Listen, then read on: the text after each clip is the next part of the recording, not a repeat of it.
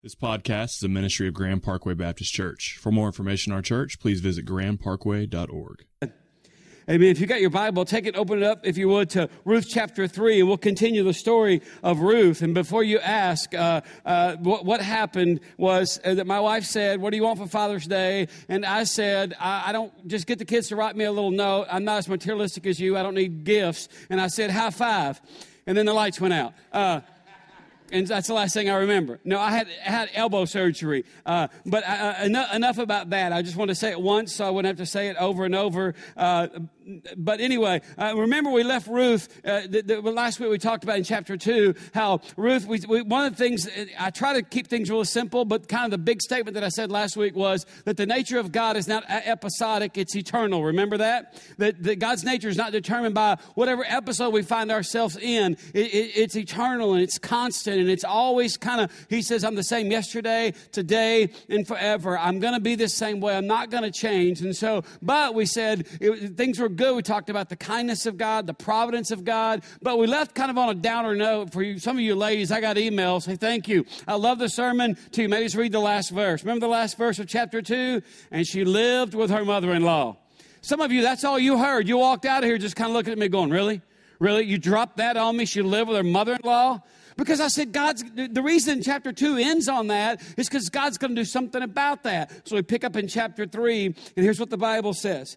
Ruth chapter 3, verse 1, it says, Then Naomi, her mother-in-law, said to her, My daughter, should I not seek rest for you, that it may be well with you? Is not Boaz our relative with whose young women you were? See, he is winnowing barley tonight at the threshing floor. Wash, therefore, and anoint yourself and put on your cloak and go down to the threshing floor. But do not make yourself known to the man until he has finished eating and drinking. But when he lies down, observe the place where he lies. Then go and uncover his feet and lie down, and he will tell you what to do. And she replied, All that you say, I will do.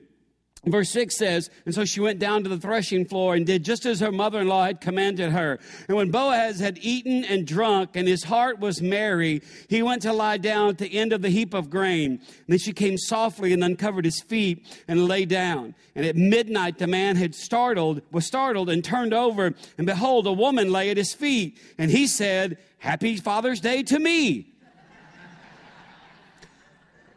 Can you imagine? You just lay down and all of a sudden you wake up and there's a woman laying kind of not parallel but perpendicular. She's kind of laid at his feet. And by the way, the Hebrew language is so, in that passage in verse 4 actually is so, it can mean so many things. Is she coming on to him? Yes. Is she making herself available? Yes.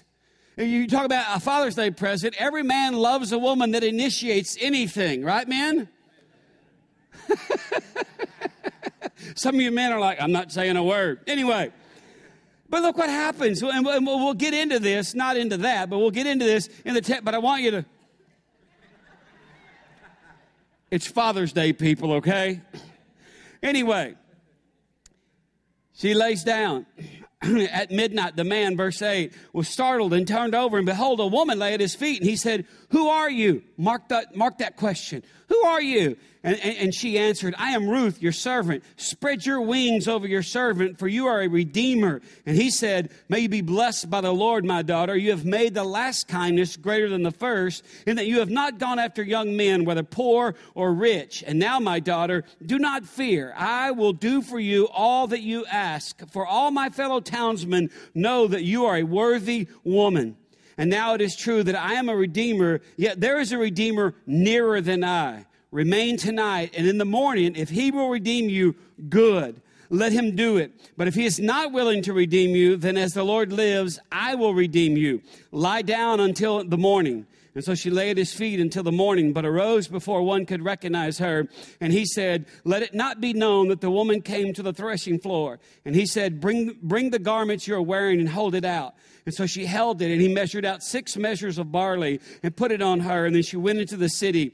And when she came to her mother-in-law, she said, How did you fare, my daughter? And then she told her all the man had done for her, saying, These 6 measures of barley he gave to me.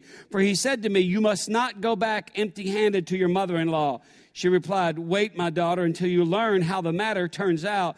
For the man will not rest, but will settle the matter today.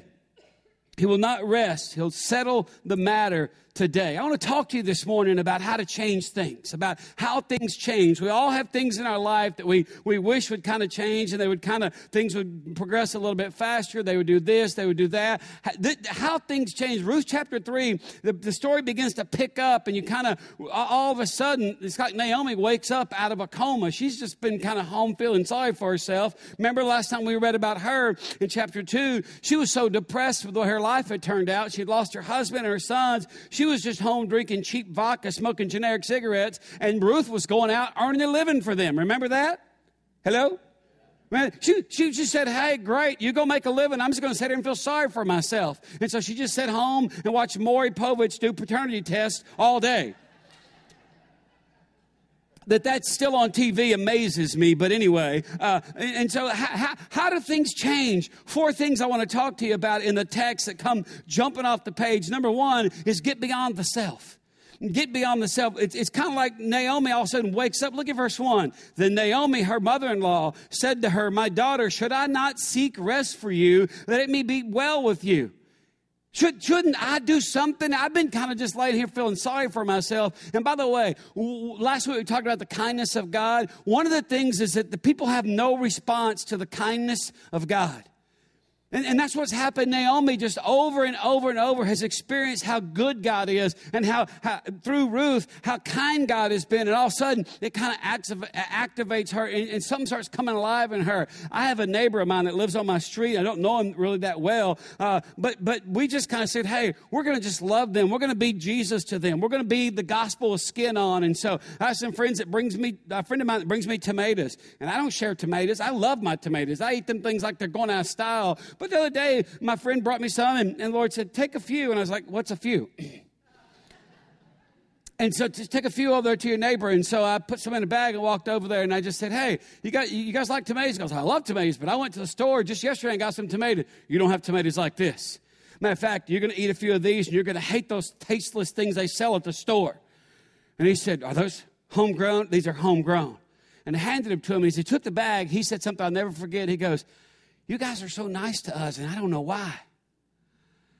And in that moment, I thought, I got you now. And I started to say something. I started reaching my back pocket and whip out my religious literature. Have you come to the point in your life, you know, if you're sure if you die tonight, you go to heaven? But as soon as I thought about saying something, the Holy Spirit just said, shut up. We're just going to just marinate him in these juices just a little bit longer. You know, the longer you cook the meat, the more tender it gets. And so I just said, well, there you go. Enjoy. Now, by the way, you go in there and throw those ones you got at the store away, because you're going to hate them after this. So the next day, he's like, dude, you weren't kidding about those tomatoes, were you? In the back of my mind, I thought, oh, Lord, don't let him ask for more. My kindness is not like yours. It does not go on forever. But it's one of the things, there's no hypocrisy to the kindness of God. And that's what's kind of awoken Naomi up out of herself. For the first time, she takes her eyes off herself. You say, how do things change? You get beyond yourself. Let me take you back to the New Testament. You don't have to turn there, but just mark down Luke chapter 9, verse 23 to about verse 25. Jesus makes this great statement in Luke chapter 9. He says this. He says, hey, if any man would come after me, if anyone wants to be my disciple, if you want to be a part of what I'm doing, anyone would come after me, let him deny himself and take up his cross daily and follow me. And then he goes on to kind of unpack what that means for whoever would save his life. Now, by the way, beloved, that's what most people in this world are just hell-bent on doing, is saving their life. But Jesus, he kind of turns it upside down. He says, hey, whoever would save his life is going to lose it. But whoever loses his life for my sake will save it.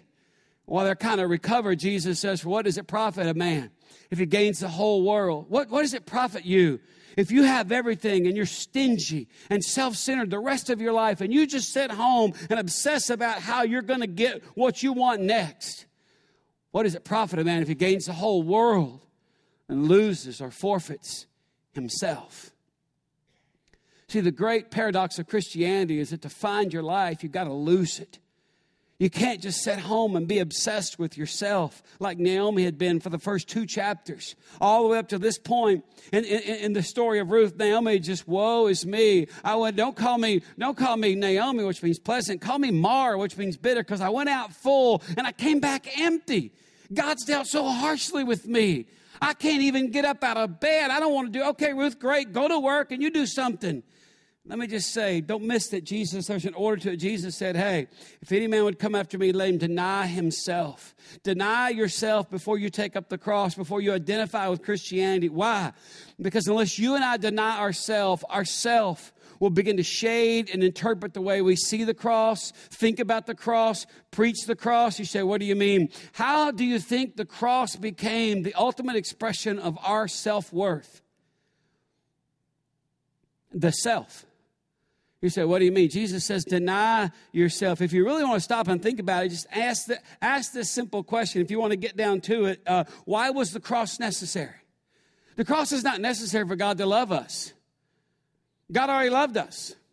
He demonstrated his love on the cross, but it's not like God said, okay, I've been hating you, now I'm going to love you. No, the cross before is a statement about God's love for us. It is a statement about God's hatred and his passion for justice, his hatred of sin and his passion for justice. There is a price that has to be paid. That's why we read earlier in 1 John that big word, propitiation. Propitiation means that the wrath of an angry deity has been satisfied. And so when the cross we look at the cross and we say, look how much God loves us, but we don't look at the cross and say, look how much God hates sin. Man, now if I'm in a relationship with God, I should feel the same way about that. I shouldn't accommodate it and allow it into my life. And yet, the first step in the process, if things are going to change, is you've got to get beyond the self. So much so that Paul talks about it in 2 Corinthians chapter 5 and about verse 14. He says, we believe that Christ died for all, and therefore all died. And he died for all, that those who live should no longer live for themselves. Up to this point, Naomi has lived for herself. And things begin to change when she kind of has this awakening. And she sets up in verse 1, like she's been in this 2-chapter slumber. She sets up and she says to her, hey, my daughter, should I not seek rest for you, that it may be well with you? Shouldn't I get over myself and think, what can I do to help somebody else? Second way things change is to have a plan. To have a plan. Look at verse 2. Look at actually verse 2 to 5. You say, what do you mean, have a plan? Is it not Boaz, our relative, who young women you were with? See, he is winnowing barley tonight at the threshing floor. And she says, wash therefore and anoint yourself and put on your cloak and go down to the threshing floor. But do not make yourself known to the man until he's finished eating and drinking. Men, have you ever noticed that women know how to get what they want from us? Yes, there's a smart man over there. It's exactly right. Some of y'all are kind of like, oh, you're dogging on women because it's Father's Day. No, if you come home from work tomorrow night and your wife's got on something she's not worn in a long time, and she's like, I sent the kids to my mother, and you're like, what's that in the background? Oh, that's a little Marvin Gaye CD I picked up. You're kind of like, in your mind, your first thought in your mind, man, is going to be, what do you want? What's going on here? Well, I bought a new Lexus today, and it's in the garage. No. And ladies, I'm not making fun of it. There's the honest guy over here wins a trophy because, ladies, you know how to get what you want, and we love that you know that. Because we love what we get on your journey to get what you want. Because we're going to get what we want. Are you with me, men? I wish y'all could see your faces. No, I think you should not take Ambien before you preach. And maybe you're right. Anyway, look what happens. She says, verse 4, but when he lies down, observe the place where he lies, then go and uncover his feet and lie down, and he will tell you what to do. And she replied, all that you say, I will do. I just want to say, have a plan. One of the things that continually doesn't surprise me, but makes me curious is how many people know and would say, hey, this needs to change, or I need to do this. What is your plan for doing that? I haven't really thought about that. Are you kidding me? Ruth and Naomi kind of like, hey, this is what we need to do. I mean, you've been working with this guy, Boaz, and he's a kinsman. He's a distant relative of ours. And according to the kinsman redeemer motif, he has the capacity to kind of marry you and establish the line of your husband and the property. But he doesn't have to, but he can choose to. Hey, we need to put ourselves in an environment where God's will can be realized in our life. And they said, okay, here's what we do. He's going to be working tonight down there threshing floor. It's kind of like he's going to be threshing grain down at the threshing floor. It's kind of like payday. Okay? This is my last question I'm going to ask that might or might not offend you. Anybody know what beer goggles are? Yeah. So, beer goggles. Yeah. Yeah. Some of y'all have had your beer goggles on before. It's kind of like it's payday, and he's in a good mood, and all of a sudden he's had something to eat and something to drink, and all of a sudden she shows up because she says, hey, don't go. And wait till he gets done eating and drinking. And I love what the Bible says. It says down there, and his heart is merry. Beer goggles. Everything looks better. Y'all looking at me. I'm just reading the Bible. You should read the Bible more. That's what they have a plan. Now, when I say have a plan, let me ask this question. Why is it when I say that hey, you should have a plan, you feel unspiritual? Men, happy Father's Day. You should have a plan for your family. You should be sitting down, talking to your wife, saying, hey, in the next year, what do you want to do? What are we going to do as a family? What are some things we kind of think of? The next 5 years, here's what I want to do. Hey, we're in a 30-year mortgage. You know what? Interest rates are at all-time low. Why don't we just look at what it would be like to get into a 15-year mortgage, pay more towards principal, less towards interest? See, you need to be thinking down the road, man, as being a leader in your family, the head of your household. You're the guy that provides the plan that kind of gives your wife a context and your kids a context to flourish in. Having a plan is not just, what do you want to do for Father's Day? Really? But by the way, this is not a funny response to that question. You can't say, I want all y'all to leave and I want to watch 6 hours of the U.S. Open in complete silence. Because mine are like, great. We're going to Austin for the afternoon. Just have a plan. Just think about it. You ever wonder if God's waiting for you to wake up from your self-centeredness before he reveals what he wants next? By the way, someone asked me this week, they said, hey, we got a lot of people out. What's your plan for getting them to come back to church? I don't have one. I got emails from people this week. They're in Alberta, Canada. They sent me a picture of a Five Guys and said, we're thinking of you in Canada. I wrote back, you should be burning in hell, but have some Cajun fries for me. We got some folks just got back from an Alaskan cruise. We got folks just got back from Hawaii. You're supposed to go to Hawaii. You're supposed to go to Alaska. You're supposed to go to Canada. I said, about middle of August, they'll come trickling back. They said, is that your plan? Oh, that's just, I know these people. What's what summer's for? You're supposed to pawn your kids off on your parents and disappear for a week. You're supposed to do that. You should have a plan to take advantage of that. That's why you've been getting emails from me that said about August 19th. How many of y'all got an email where I said something about August 19th? And you're like, what's with August 19th? Blah, blah, blah. I'll tell you what's with August 19th. By the way, when I send you something, don't ask Lance. He's not going to tell you. I know how you work. You get Lance cornered. Hey, don't tell Neil I ask you. What's the big deal with August the 19th? August the 19th is when we're going to start an 8 o'clock service. So we'll have 3 services. Why August 19th? Because you've sinned enough by mid-August, you're ready to come back to church. You feel guilty and we're going to seize upon it. That's our plan. No, seriously, there's a rhythm to authentic faith. And we will. August 19th, we'll start a 3rd service. It'll be an 8 o'clock service because that's when everybody kind of starts showing back up and it gets crowded here. And you say, what do you mean 8 o'clock? You can come to 8 o'clock service. Then you can go to 9:15 Bible community and you can be home by 11:15. Because football starts about end of August. See, some of you just got a plan right there. You're like, yes, Lord, I hear you. Some of you can come to 8 o'clock service. You can volunteer in the 9:15, and you can come to 11 o'clock. It gets a little crowded in here. We got to have more room. We told some of y'all, hey, stop parking on the driveway out here because you can't get two-way traffic back to the youth building because people like, I couldn't, because people park right there. I'm like, I'll tell Wade, stop parking along there, okay? We're working on it. It's a great problem to have. But for every problem, you got to have a plan. What's your plan? Men, if your wife looked at you today and said, in the next 5 years, what's going to happen in this family? What would you say? It's not unspiritual to not have a plan. You can't say, well, I'm just going to live on faith. No, that's being lazy. It's okay to have a plan. And Ruth and Naomi sat down. They said, you know what? Things need to change around here, so we have a plan. Third thing I want to say to you, because the text says this to us, is that character matters.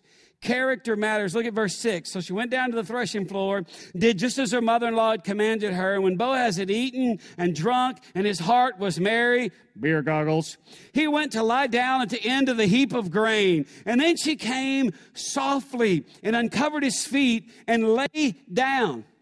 Now you're kind of thinking, if I was going to come on to a man, I don't know that I would do that. But there's something that she's kind of appealing to. We'll get to that in just a minute. She softly uncovered his feet and she laid down. Why did she softly uncover his feet? Because she wanted him to wake up. Have you ever noticed when you get hot, like during the summer, you get hot in the middle of the night, you don't kick the covers off. The first thing you do is you put that one leg out from under the cover. Have you noticed that? That's kind of like your thermostat regulator. You're kind of like laying there with that one leg. And then you'll sleep for 2 more hours and you like throw the blanket off. And then it's just a sheet. And then you get up and this is a news flash. There's a little box on the wall called a thermostat. You can make it colder in there. But everybody does that. She uncovers him so he'll wake up and he'll realize it and he'll say, hey, there's a woman right here. Looky here. What a friend we have in Jesus. Let me tell you something. If you hear anything, hear this. Your true character is revealed when you do the things that only you and God know about. Your true character is revealed. Who you really are is most on display when you do the things that only you and God know about. You say, what do you mean? Keep reading. Look at verse 8. About midnight, the man was startled and turned over, and behold, a woman lay at his feet. And he said, who are you? Great question. That's a character question. See, character matters, men and women. Who are you? Don't. Let me watch how you respond in a situation like this. And she answered, I am Ruth, your servant. Spread your wings over your servant, for you are a redeemer. You are somebody who has the capacity to change my situation. And he said, may you be blessed by the Lord, my daughter. You have made this last kindness greater than the first, in that you have not gone after young men, whether poor or rich. And what he's saying is, hey, I'm a man of character, and you're a woman of character, because you could go after younger men. He's older than her. Matter of fact, he goes on down here. You should hear Proverbs 31, because he says, hey, you've made the last kindness greater than the first. Hey, when I first heard about you, that was great. But who you are now is so much more, because you've not gone after young men, whether poor or rich. And now, my daughter, do not fear. I will do for you all that you ask. Listen to this. For all my fellow townsmen know that you are a worthy woman. The Proverbs 31, when it talks about a righteous and a noble wife, who can find? It has this little reference in there. It says, she is praised among the gates. And what he is saying of her is that, hey, you're a Proverbs 31 woman. Everybody at the gate, all the townspeople know because you would come into a city, it would be like a big archway and like a long hallway, and it was wide. And it wasn't like you just walked through. It was like a big archway, a thick wall that you walked into the gate. And there were merchants all in there. But that's where people kind of stood and talked business and politics, and they gossiped. And Boaz is saying, hey, when people talk about you, everybody knows what kind of character woman you are. The greatest thing they have in common is their character. Let me tell you, a marriage that's hard to enjoy, and if you're married to somebody who doesn't have as much character as you do. Because you're always, we think about chemistry and about looks and about when you're married to someone that doesn't value the things of God as much as you do. Try writing a tithe check in that relationship and see how it goes. We're going to do what? What? Yeah, I have some friends of mine that my wife and I we made a deal. When we first got on a deal, we just said, hey, we're going to come to an agreement. We're not going to spend more than $50 without talking to each other. I have friends that are like, what do you mean? You talk to your old lady? What time out? She's not my old lady. No, she looks like she's 25. Are you kidding me? Have you seen my wife? Well, I mean, you got to get permission to spend money. No, I don't have to get permission to spend money. I just don't want my wife to be uncertain. Because, by the way, one of her top needs is for financial security, men. To know kind of where we're going and what this is all about and how we're going to get there. And so I've had to say to my friends, hey, you ought to just get that. No, I need to talk to my wife first. What kind of man are you? a very happily married one. And by the way, see, when you're married to somebody who has the same kind of character as you do, life's a lot easier. We don't fight about things because we have the same values. I'm not trying to convince my wife, hey, we really should live like the Bible talks about. It's easy. And that is a great connection that Boaz and Ruth have here on the threshing floor. Midnight, no one around. He wakes up and there she is. A lot of things could happen. You know that, right? Hello? A lot of things could happen at midnight when a man wakes up and a woman's laying at his feet, right? You know that, right? What are y'all talking about? Absolutely things can happen. Why? But they don't. Why? Because they're both people of character. And he said, may you be blessed by the Lord, my daughter. You've made the last kindness greater than the first. And now I will don't fear, I'll do for you all that you ask. For my townsmen know that you are a worthy woman. And now it is true that I am a redeemer. But I want to back up a little bit. And I said she appeals to something when she said to him, she's in verse 7, it says, when Boaz had eaten and drunk and his heart was merry, and he went to lie down at the end of the heap of grain, and then she came softly and uncovered his feet and lay down. At midnight, the man was startled. And he said, who are you? And she answered, I am Ruth, your servant. Spread your wings over your servant, for you are a redeemer. If you've got your, just mark down in your Bible, Ezekiel chapter 16. I mean, spread your wings over me. Because by the way, earlier in chapter 2, verse 12, he said to her, God's going to spread his wings over you, and God's going to provide for you. And she is saying to him in this moment, you are God's provision for me. I am putting myself out here. I'm risking it and being vulnerable. And I'm telling you, I'm here for the taking, not just for a one-night stand, but I'm here to be had. Spread your wings. What is he talking about? Ezekiel chapter 16 gives us the background. I'll just start reading in verse 1. It says again, this is God's dealings with his bride, Israel. He says, again, the word of the Lord came to me. Son of man, make known to Jerusalem her abominations and say, thus says the Lord God to Jerusalem, your origin and your birth are the land of the Canaanites. Your father was an Amorite and your mother a Hittite. You are foreigners like Ruth. And as for your birth, on the day you were born, your cord was not cut, nor were you washed with water to cleanse you, nor rubbed with salt, nor wrapped in swaddling cloths. No, I pitied you. Do any of these things to you out of compassion for you. But you were cast out on the open field, for you were abhorred, and on the day you were born, when I passed by you and saw you wallowing in your blood, I said to you in your blood, live. I said to you in your blood, live. I made you flourish like a plant of the field, and you grew up and became tall and arrived at full adornment. Your breasts were formed and your hair had grown, yet you were naked and bare. Look at verse 8. This is what God says to his people. When I passed by you again and saw you, behold, you were at the age for love, and I spread the corner of my garment over you and covered your nakedness. I made my vow to you and entered into a covenant with you, declares the Lord God, and you became mine. So when Ruth says, at midnight, when no one else is around, and Boaz is full, and it's payday, and he's got a little money in his pocket, and he's happy, and he's got a big pile of grain because he's had a great harvest. A lot of things could happen, but when people of character meet, they make the right kind of decisions. And he says, hey, listen. He says, who are you? And she doesn't say, I'm Ruth the Moabitess. She says, I'm Ruth, your servant. Spread your wings over me. And they both knew what she was saying. And he said, absolutely, absolutely. I'm not here just to meet my needs in this moment. I'm thinking bigger picture down the road because character matters. When she says you're a kinsman, she's appealing to the kinsman redeemer motif. Now, if you say, we've said that quite a bit since we started the book of Ruth. Let me just give you, there's 4 requirements for someone to be a kinsman redeemer. In other words, if your family member, somebody they got so in debt, they sold themselves into slavery, or if their spouse died, you didn't have to, but you could marry that person so that their family rights would continue. And that's what she's saying. Hey, you're a kinsman. You're a distant relative of Naomi and her husband Elimelech. You could do something about this.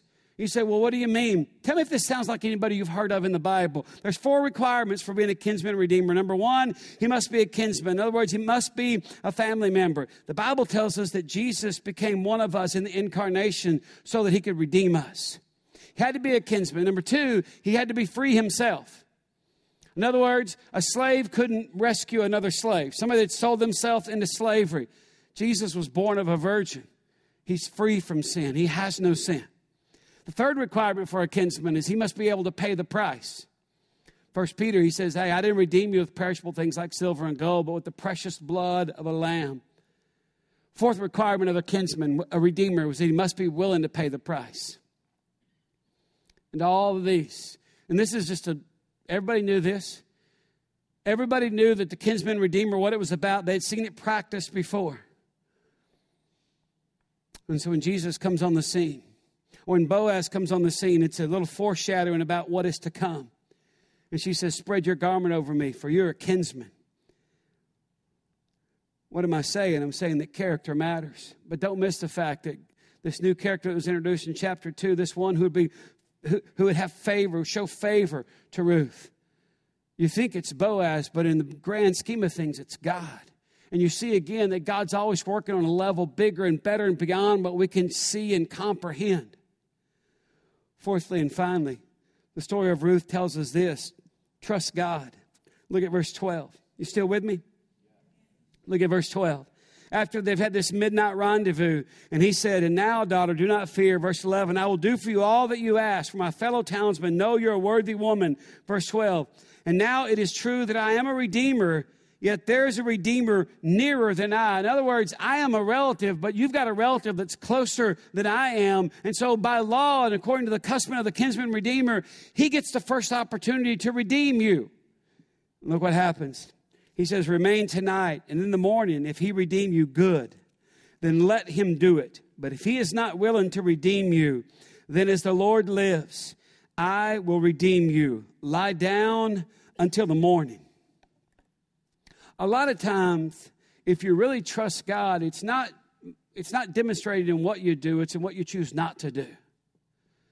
Every once in a while, it only comes on 5 times a week, so it's hard to miss. You ever watch a show called Dateline on NBC? It's usually about somebody fell in love in some love triangle and they had to get somebody killed. And the thing that strikes me about Dateline or all these shows is, 48 hours or whatever, is how many people are willing to kill somebody, their husband or their wife, in order to get in another relationship.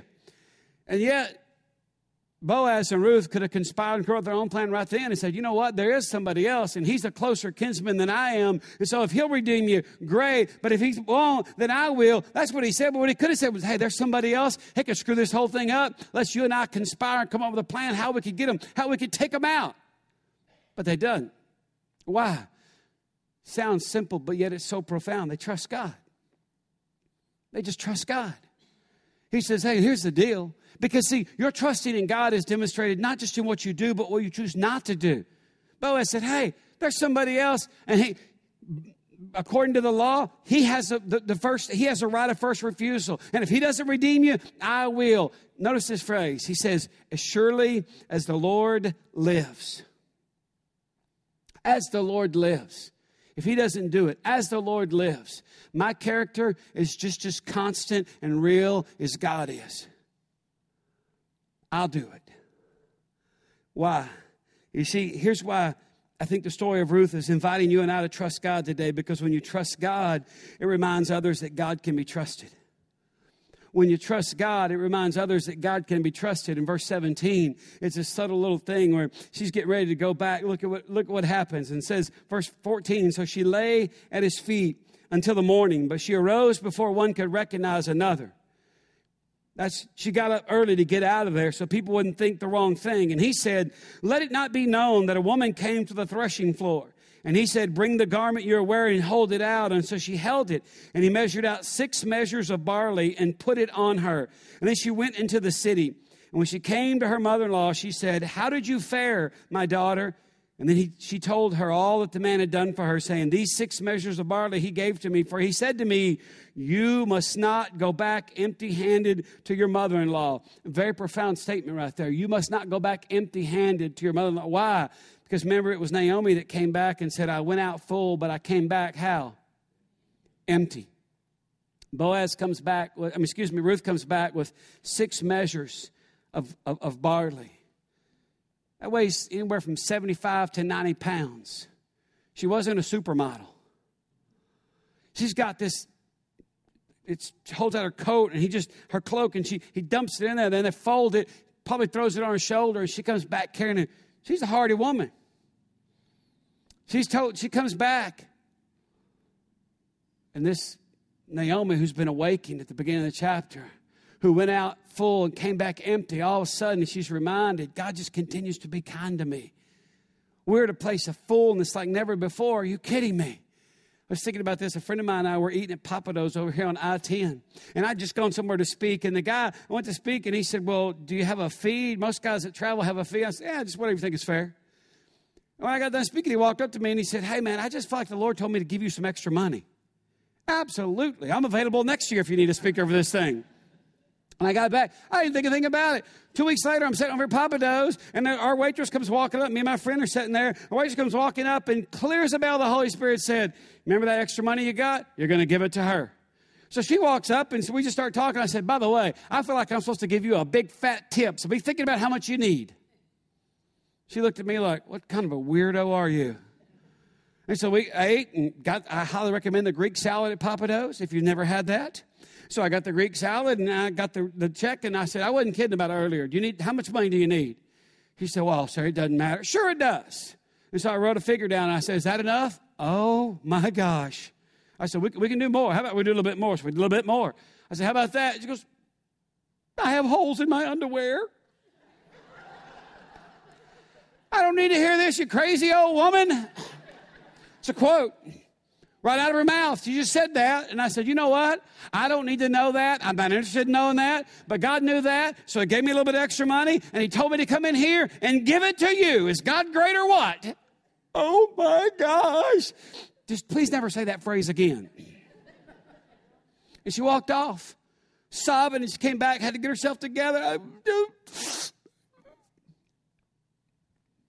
So she has to go home that day and explain to her friends that a man came in and sat in my section today.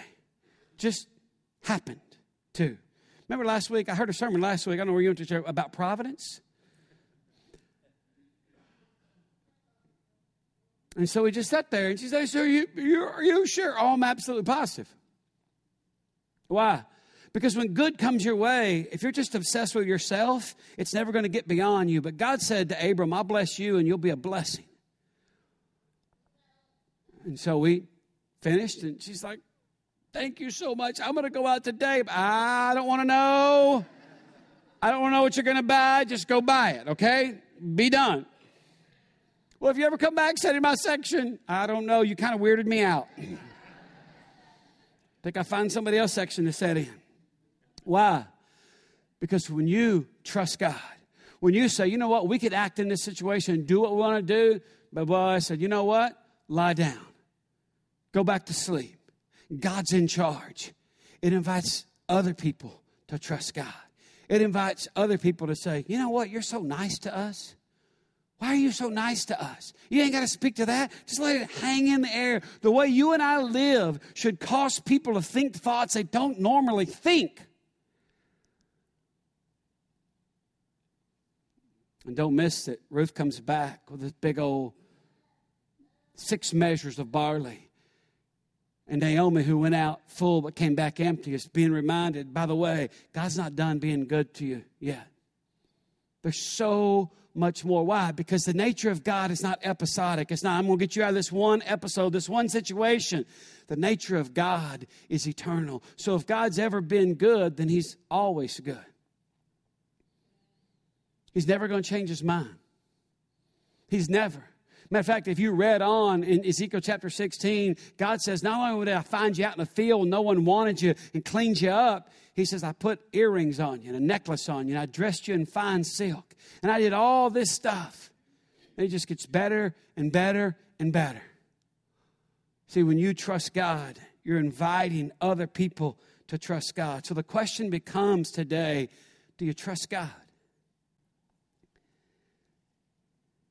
Just take a minute, if you would, and think about the simple question that's before you. Because there's a lot of things you could do, and God will let you do them. But if you're always the first to act, you never see God come through.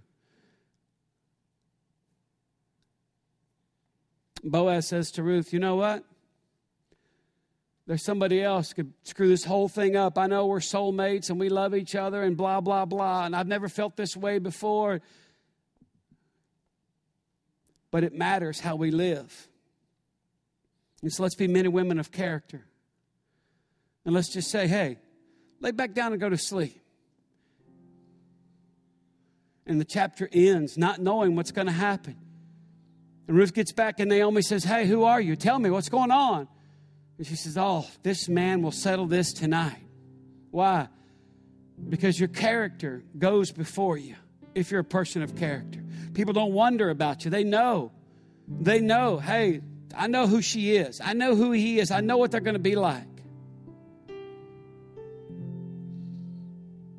So the question I want to just put before you is, do you trust God? And it begins in a relationship. Understanding that Jesus Christ is our kinsman redeemer. He has the capacity and the willingness to redeem you, to pay the price that you could never pay. And it's hard to trust God in life if you don't trust Him in a relationship. And so let's just think for a few moments. Have you ever trusted your life to Christ in a relationship? Because that's the overarching story of the book of Ruth. It's inviting you and I into a relationship with our Redeemer, who became one of us so He could redeem us. Broaden our horizons, God. Increase our capacity to trust You, because when we trust You and people see us trusting You, we're inviting them to trust You. As we're saying to them, you can trust God. Our lives become the most authentic thing they know. And that's what we see in the story of Ruth. And that's what we want people to see in us today. That's our prayer, God. Make it our experience. We pray in Jesus' name. And everyone said, stand to your feet and we'll speak a blessing over you. Remember, we'll be available down front. If we can talk with you, pray with you, we'd love to. Hold your hands out. Your Father so relates to you that the more you know Him, the more you can trust Him. And so in the words of the old hymn, oh, for grace to trust Him more. Depart now. You've received the grace you need. Depart now and trust your Father. In the name of the Father and the Son and the Holy Spirit, amen. Bless you. You're dismissed.